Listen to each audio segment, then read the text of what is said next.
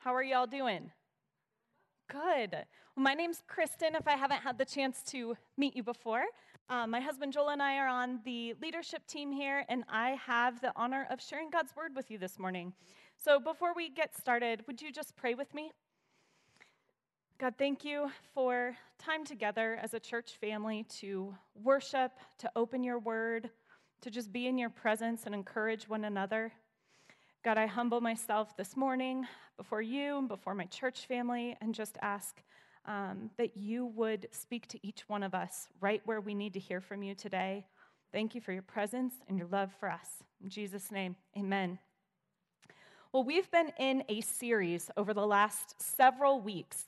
We have been looking at 1 Corinthians 13, verses 1 through 7, and just going verse by verse and unpacking that and looking at what this description of love means for us and how it informs the way that we live in community with one another and also in relationship with God.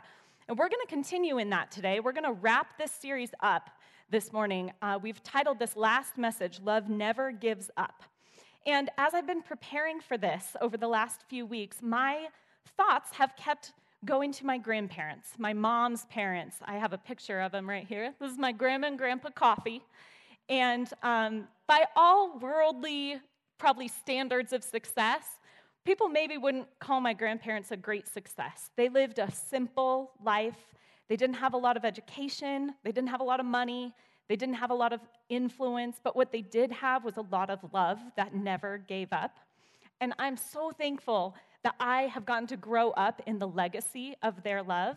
My grandfather was a prison guard. They lived in Canyon City, and he worked at the Canyon City prison.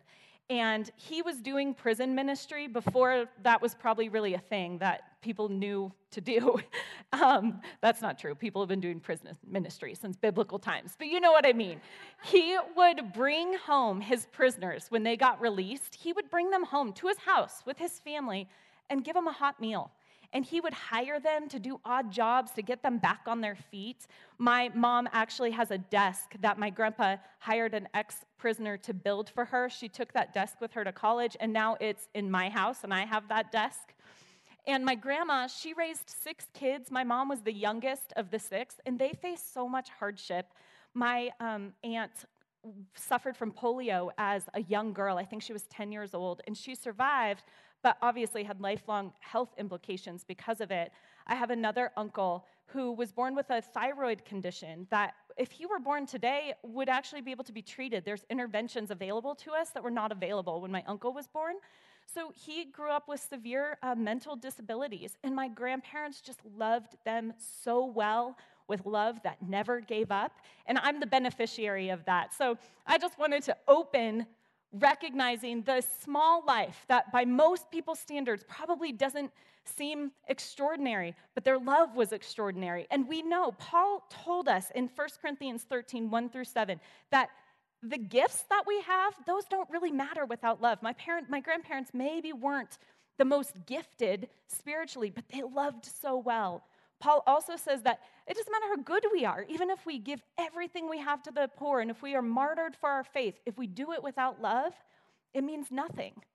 So before we dive into today's message, I want to zoom out, and I want us to remember where we've been over these last several weeks. So we're going to read verses 1 through 7 out of 1 Corinthians 13. If I speak with the tongues of men and of angels, but do not have love, I have become a noisy gong or a clanging cymbal.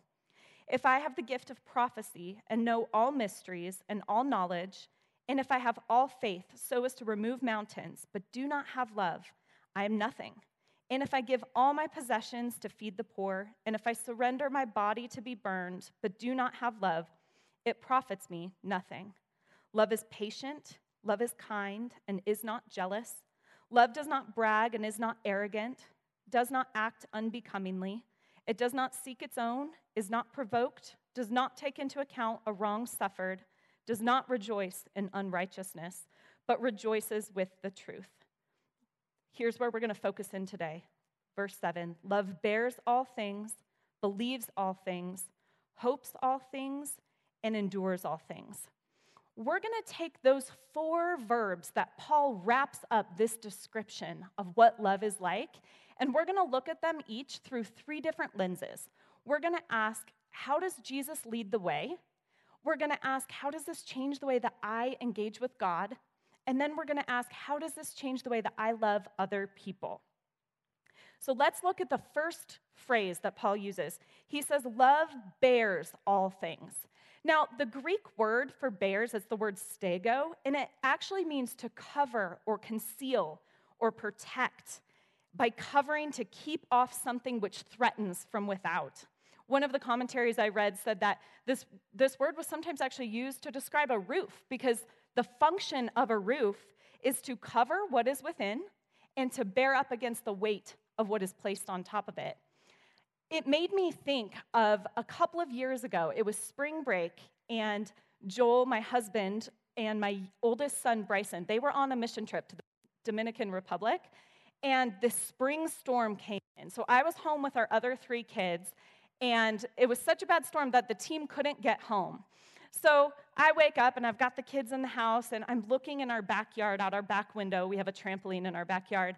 And the snow was so heavy and wet, and it had just accumulated on our trampoline, and I could see the tramp just like sinking under the weight of the snow. And I was like, dang it, like Joel's chilling in the tropics, and I've got to shovel this snow. I was so mad, so I like got on my snow pants and got the shovel and shoveled the driveway, and then went and shoveled the snow off of the trampoline. But as I was thinking about what this word means, I was thinking about that experience, because you know what? I knew how heavy the snow was. I could see it in the backyard. But inside of my house, me and my other 3 kids, we were warm, we were safe, we weren't in the storm that was happening outside, and I wasn't thinking about the weight of that snow on my roof, because my roof was doing its job. It was bearing up under the weight of what was being placed upon it. So that's what this word means. When we say love bears all things, keep that picture in your mind. We see that we're called to this kind of love relationally in 1 Peter 4:8. It says, above all, keep fervent in your love for one another, because love covers a multitude of sins. Same word. In Psalm 85:2, we see that this love comes to us vertically from God towards us. It says, you forgave the iniquity of your people. You covered all their sin. So let's ask our first question. How does Jesus lead the way in this area?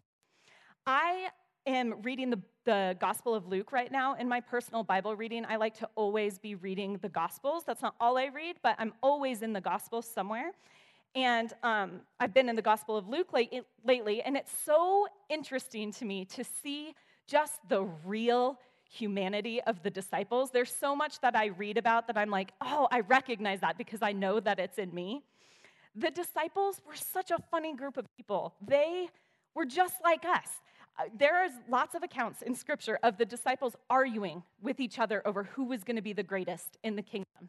There are instances where the disciples get mad because other people were doing ministry that weren't part of their little group, and they say to Jesus, like, Jesus, these guys are like doing ministry in your name. Should we tell them to stop? And Jesus is like, guys, no, it's okay. There's an account in Luke where James and John actually get really mad because they were going to go into a Samaritan village and like prepare for Jesus' arrival, but the Samaritans don't want anything to do with Jesus, and James and John get ticked off, and they're like, Jesus, do you want us to call down fire from heaven on them? And Jesus is like, no, like he was so patient with the disciples. They misunderstood, and he had to repeat himself, and they doubted over and over and over again, and yet Jesus patiently bore the weakness, the faithlessness, and the brokenness of the disciples in relationship with him. He shows us how to do that. And then, of course, Jesus also has led the way in this on the cross. On the cross, through his life, death, and resurrection, Jesus literally covers our sin. He bears up in love for us, right? Like, definitely leads the way in that. So how does this change the way that I engage with God? Seeing the way Jesus leads in this changes the way that I engage with God. You know, in the Old Testament, under the Old Covenant, the high priest, one day out of the year, could go into the inner sanctuary of the temple, the Holy of Holies. This one day of the year, he would go in and he would make atonement for his sins and the sins of the people. And that was it. He was the only one allowed to go in there, and only that one day out of the year. But a very interesting thing happens on the cross. When Jesus died, the curtain that separated the Holy of Holies was ripped from top to bottom, signifying that Jesus has made the old covenant obsolete. He's showing us a new way. So we engage with God because now we can approach God with confidence because we know that Jesus made a way for us. He brought us into the relationship he has with his Father, and now we get to be a part of it. This isn't in your notes, but I want to read it to you because it just perfectly captures what I'm talking about. This is Hebrews 10. We're going to read verse 12, and then we're going to jump down to verse 19. It says, "But our high priest, Jesus, offered himself to God as our sacrifice for sins, good for all time. Then he sat down at the place of highest honor at God's right hand." And then jump down a few verses to 19, and it says, "And so, dear brothers and sisters, we can boldly enter heaven's most holy place because of the blood of Jesus." We can now approach God with confidence. I think the other thing that we can engage with God differently because of this understanding of what it means for love to bear all things is just like Jesus bore patiently with his disciples, we as people just are faced with difficulties, day-to-day frustrations and disappointments. And it's easy, I think, to let our love kind of grow cold. Sometimes I think it's even easier for us to cling to God in the really difficult circumstances because we know how much we need him. But during the daily frustrations, it's easy to allow our hearts to just kind of become cold towards God. But Jesus shows us that we can stay engaged with God even in the midst of the disappointments, the frustrations, and the trouble that we face. All right, the third lens that we want to look through. How does this change the way that I love other people? There's two important things for us to recognize here. And the first one is, just like Jesus was patient with his disciples, we can bear up through the frustrations and the brokenness and the offenses of other people. We can allow the disappointments that happen, the hurts that happen relationally, we can allow those to happen without removing our love from that person or from that relationship. I think maybe even more difficult for us to do is we can cover the offenses and the sin of other people.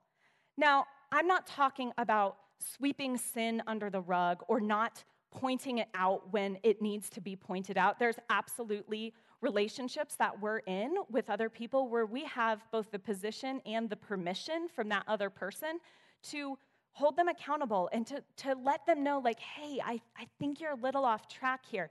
I'm not talking about that. But once the sin has been dealt with where it needs to be dealt with, we cover it over and we move on. It's so easy for us to tell a friend, hey, did you hear about so-and-so's marriage? Did you hear what that guy got up to last weekend? And there's something in us that almost feeds off of that gossip and kind of wants to spread the word of bad news about other people or about other people's weakness or sin or failing. We've got to stop that. This tells us love doesn't do that. Love covers a multitude of sins.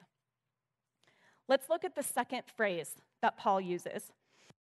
Paul says, love believes all things. Now, the Greek word for believes, it doesn't mean like wishful thinking. Oftentimes, we say things like, oh, I wish the Broncos, or I hope the Broncos win today, or I hope I win the lottery, right? You know that I'm wishing for those things. Is it likely that the Broncos are going to win or that I'm going to win the lottery? Not this year, probably, right? So that's wishful thinking. That's not what this word means. This word actually means having a confident hope, a full confident joy of what is to come. If you look in Proverbs 14:15, it says, the gullible believe anything they're told. The prudent sift and weigh every word, right? So we're not just going to believe like everything we hear. That's not what we're being called to do, but we're being called to believe the best about people and the best about God. How does Jesus lead the way? How does he show us what this looks like? I think one of the most beautiful examples of this happens on the cross. Jesus, in all of his humanity, is hanging on the cross at the darkest moment when, to the outside world, from a human perspective, it looks like all hope is lost. And here's what Jesus says in Luke 23:46. Jesus called out with a loud voice, "Father, into your hands I commit my spirit." When he had said this, he breathed his last. In his last moment, Jesus expresses belief that God is good and that God was going to accomplish his purpose. Even though from our human perspective it didn't look like that, Jesus leads the way. So how does this change the way that I engage with God?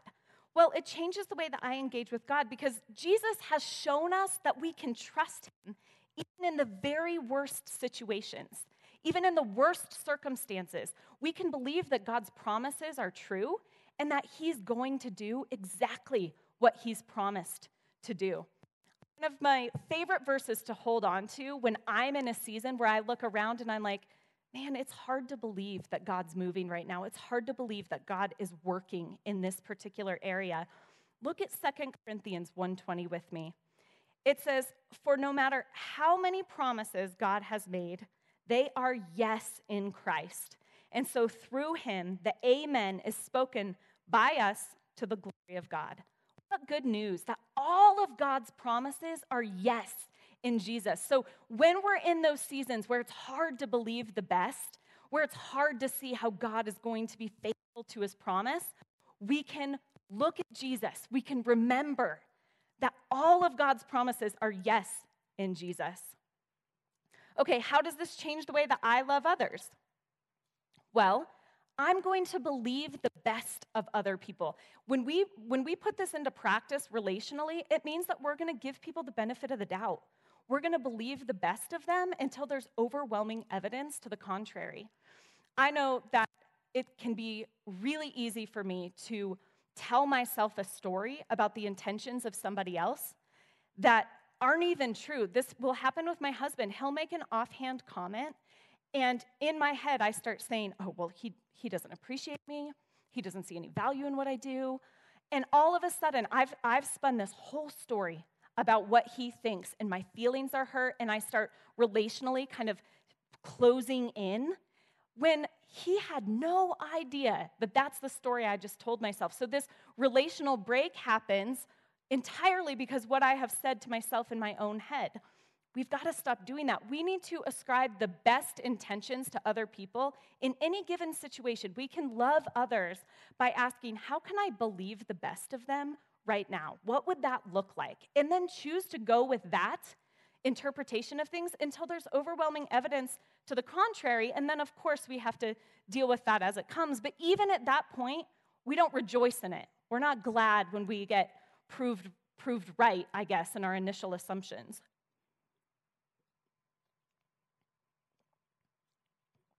All right. The third phrase that Paul uses, love hopes all things. I want to look at Romans 8:24 and 25. I think it helps us get our heads around this verse a little bit, around this word and what it really means. It says, "For in hope we have been saved, but hope that is seen is not hope. For who hopes for what he already sees? But if we hope for what we do not see, with perseverance, we wait eagerly for it." We're waiting eagerly with conviction about what's to come. Hebrews 11:1 gives us a little bit more insight into this word hope. It says, "Now faith is the assurance of things hoped for and the conviction of things not seen." So how does Jesus lead the way in this? I came across this great exchange between Peter and Jesus at the Last Supper, and I really see Jesus showing us what this kind of hope looks like in this exchange. In Luke 22:31, Jesus says to Peter, he says, "Simon, Simon, Satan has asked to sift all of you as wheat, but I have prayed for you, Simon, that your faith may not fail, and when you have turned back, strengthen your brothers." Now, here's why this is really interesting, because Peter's response to this is to say, whoa, hold on a minute. I'll go to prison with you. Like, I'm here, I'm with you. And Jesus tells him, actually, before the rooster crows, you're going to deny me 3 times. So when we see Jesus telling him, I've prayed for you that your faith won't fail, Jesus knows that Peter is going to deny him. In some sense, his faith does fail. But what Jesus is saying, he is expressing this conviction that Peter will be restored, and that when he's restored, he's going to strengthen his brothers, and Jesus is going to use him as a powerful leader in the church to spread the gospel. This is a beautiful example of believing the best of other people. How does this change the way that I engage with God? I think it's so easy to become discouraged when we just don't see what God is doing behind the scenes, and for our hearts to begin to lose hope. We can hope in God regardless of our circumstances because Jesus has showed us how to do it. I think sometimes we have to kind of preach to ourselves when we find ourselves in that place where we're grasping for hope and it just feels out of reach. Like the psalmist in Psalm 62:5, we need to say, yes, my soul, find rest in God. My hope comes from him. We can't forget where our hope comes from and that it's secure. It can't be taken away. And related to that, not only can we remain hopeful in the midst of difficult circumstances, but we can be hopeful that God is working everything together for our good and for his glory, even in the middle of all that, even when it doesn't look like he's there or present. Romans 8:28 says, and we know that in all things, God works for good for those who love him and are called according to his purpose. We got to hang on to that. That's how we engage with God. We hold on to hope. How does this change the way that I love other people? I know what it's like to pray for somebody and pray that God would move in their life and not see it happen. I know how discouraging it can become to be in a season of longing to see God move and feeling like it's just not going to happen. But because of this, because hope is love always hopes, because of this, nobody is a lost cause. We never write anybody off. Nobody is beyond the scope of God's mercy and his grace. The gospel is all about reconciliation, and that is what God is in the business of doing. So even when it's hard, we hold on to hope. We never consider somebody a lost cause. And then the other really practical thing that love that always hopes calls us to is believing and hoping for the best outcome for other people. Now, I'm not talking about your children or your friends or the people that you love and who it's easy to love. I'm talking about hoping for the very best for people who hurt you, who don't like you, who have betrayed you or disappointed you. It's hard to hope for the best in those relationships. Much to my own shame, as I was studying for this particular point, I was going down a rabbit trail looking at what the Greek word for hope meant. And I got a little off track and my mind started to wander. And I started to replay a conversation that I had with a friend a couple of months ago. And this friend was challenging some of the parenting decisions that Joel and I have made. And I was just going back through the conversation. I was getting mad and just thinking, like feeling defensive and being like, oh, I wish I would have said this, or I wish I would have made this point. And without much intention, this thought popped into my head of, I hope her kids rebel. I was studying this word, and my hope was not for her best outcome or the best outcome for her kids. And immediately God brought conviction, and I prayed for my friend and for her children. But isn't that how we are? Like in our broken human selves, we don't hope for the best for other people. We don't pray God's best outcome for other people. But practically, that's what love does. That's what Paul says. Love always hopes. So we can love others by catching ourselves when we get into that cycle and turning it around and saying, God, forgive me. Help me love them. Help me always hope for them. All right, the fourth and final phrase that Paul uses to describe what love is like. He says, love endures all things. This word, endures, in the Greek, it actually means to remain under. It was a military term used to describe an army that was being told to hold a vital position at all cost. So there's something kind of long-suffering about this term, and also the idea of really holding steady under some severe persecution or difficulty from the outside. How does Jesus lead the way in this? I know when I read the account of Jesus' trial and his crucifixion, so often I read that through the lens of his deity, knowing that Jesus, that's my Lord and King who did that. And that's absolutely true. But what's also true is that Jesus fully entered into our broken world as a human with human limitations, with human emotions. He did it perfectly, sin. But everything that Jesus suffered, the humiliation, the mocking, the turmoil, the abuse, he suffered that in his humanity. And he knew he was going to do it. He intended to do it. Listen to John 13:1. It says, it was just before the Passover festival. Jesus knew that the hour had come for him to leave this world and go to the Father.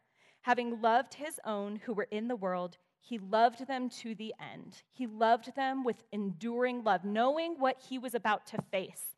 He loved them to the end. And not only that, but Jesus on the cross, after being beaten and mocked and humiliated, all that came before during his trial, then he is taken and nailed to the cross, and there's crowds around him.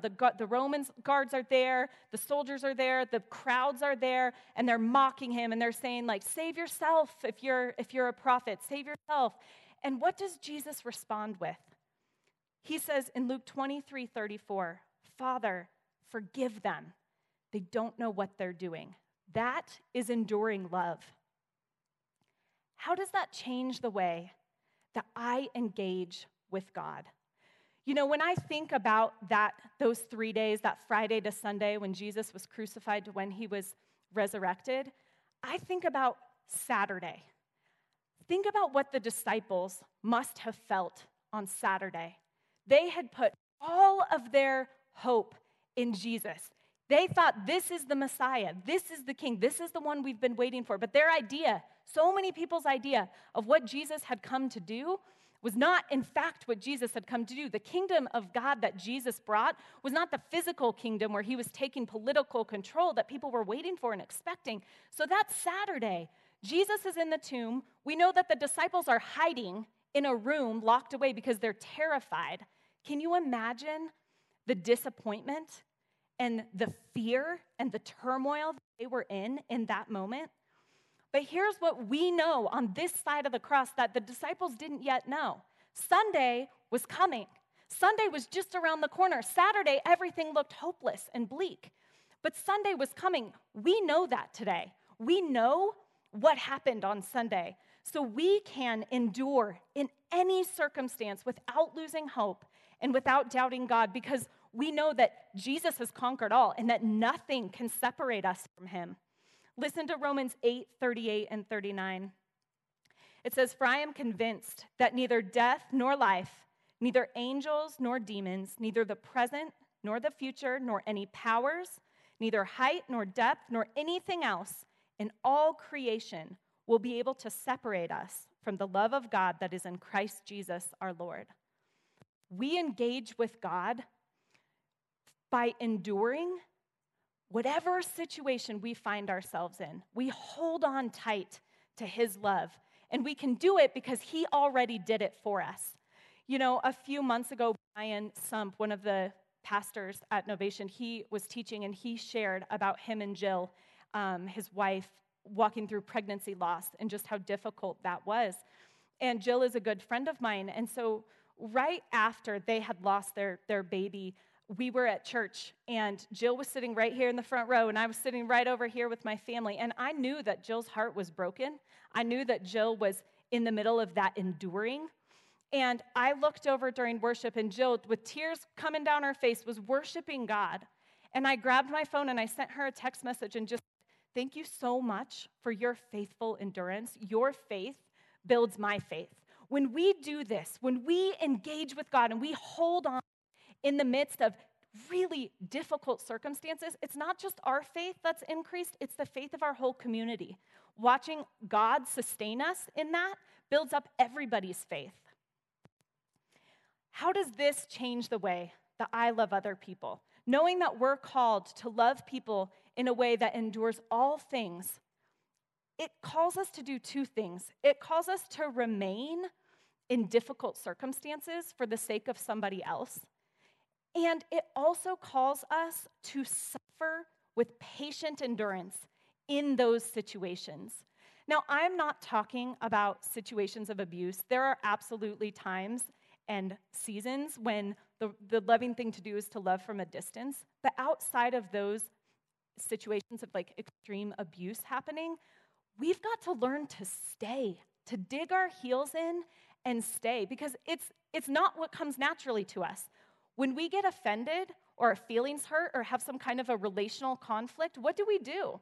We leave churches, we leave friendships, we cut off ties with our family, and that is in opposition to what Paul is talking about here. That's not what love does.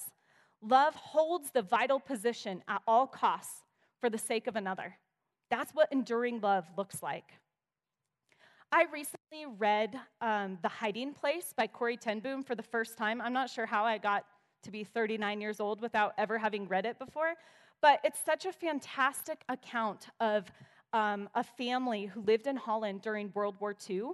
Corrie and her sister Betsy and the rest of their family, they were really important, an important part of the underground that helped to hide and protect Jewish families and get them to safe houses. And they were eventually caught and taken to prison. And Corrie and her sister Betsy ended up in a German concentration camp. And I want to read you the account that Corrie shares of what Friday mornings in this camp looked like and the way that the love of Jesus enabled her to endure. Fridays, the recurrent humiliation of medical inspection, the hospital corridor in which we waited was unheated, and a fall chill had settled into the walls. Still, we were forbidden even to wrap ourselves in our own arms, but had to maintain our erect, hands-at-sides position as we filed slowly past the grinning guards. How there could have been any pleasure in the sight of these stick-thin legs and hunger-bloated stomachs, I could not imagine. Surely there is no more wretched sight than the human body, unloved and uncared for. Nor could I see the necessity for the complete undressing. But it was one of these mornings, while we were waiting, shivering in the corridor, that yet another page in the Bible leapt into life for me. He hung naked on the cross. I had not known. I had not thought. The paintings, the carved crucifixes showed at least a scrap of cloth. But this, I suddenly knew, was the respect and reverence of the artist. But oh, at the time itself, on that other Friday morning, there had been no reverence, no more than I saw in the faces around us now. I leaned toward Betsy ahead of me in line. Her shoulder blades stood out sharp and thin beneath her blue mottled skin. Betsy, they took his clothes too. Ahead of me, I heard a little gasp. Oh, Corrie, and I never thanked him. It was the enduring love of Jesus that allowed these two women to endure horrific circumstances and to do so while still loving their captors and the women that they were imprisoned with. The love of Jesus enables us to love this way. It's only by his love that we can love others this way. And what we see in 1 Corinthians 13 is absolutely a call for us to love others. It shows us what Christian love looks like. But even more than that, what we see in 1 Corinthians 13, 1 through 7, is a description of what Jesus' love is like. He loves us this way. More than anything else, what I want you to leave with today is a deep conviction of the abiding, never-ending, perfect love of Jesus for you. Whether you have been walking with Jesus for a long time, or maybe today for the first time, you're saying yes to his love. Yes to what he accomplished on the cross. Yes to allowing him to be Lord of your life. Wherever you're at this morning, we're going to finish today in worship.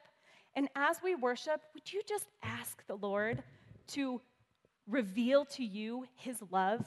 Would you just take a moment to be at peace and rest in the love of Jesus so that when we walk out of this door, when we go back out into the rest of our lives, we overflow with the love of Jesus. And because it overflows, it touches everybody around us. His love is so good. His love for you is so complete. So let's worship together and just abide in that love right now.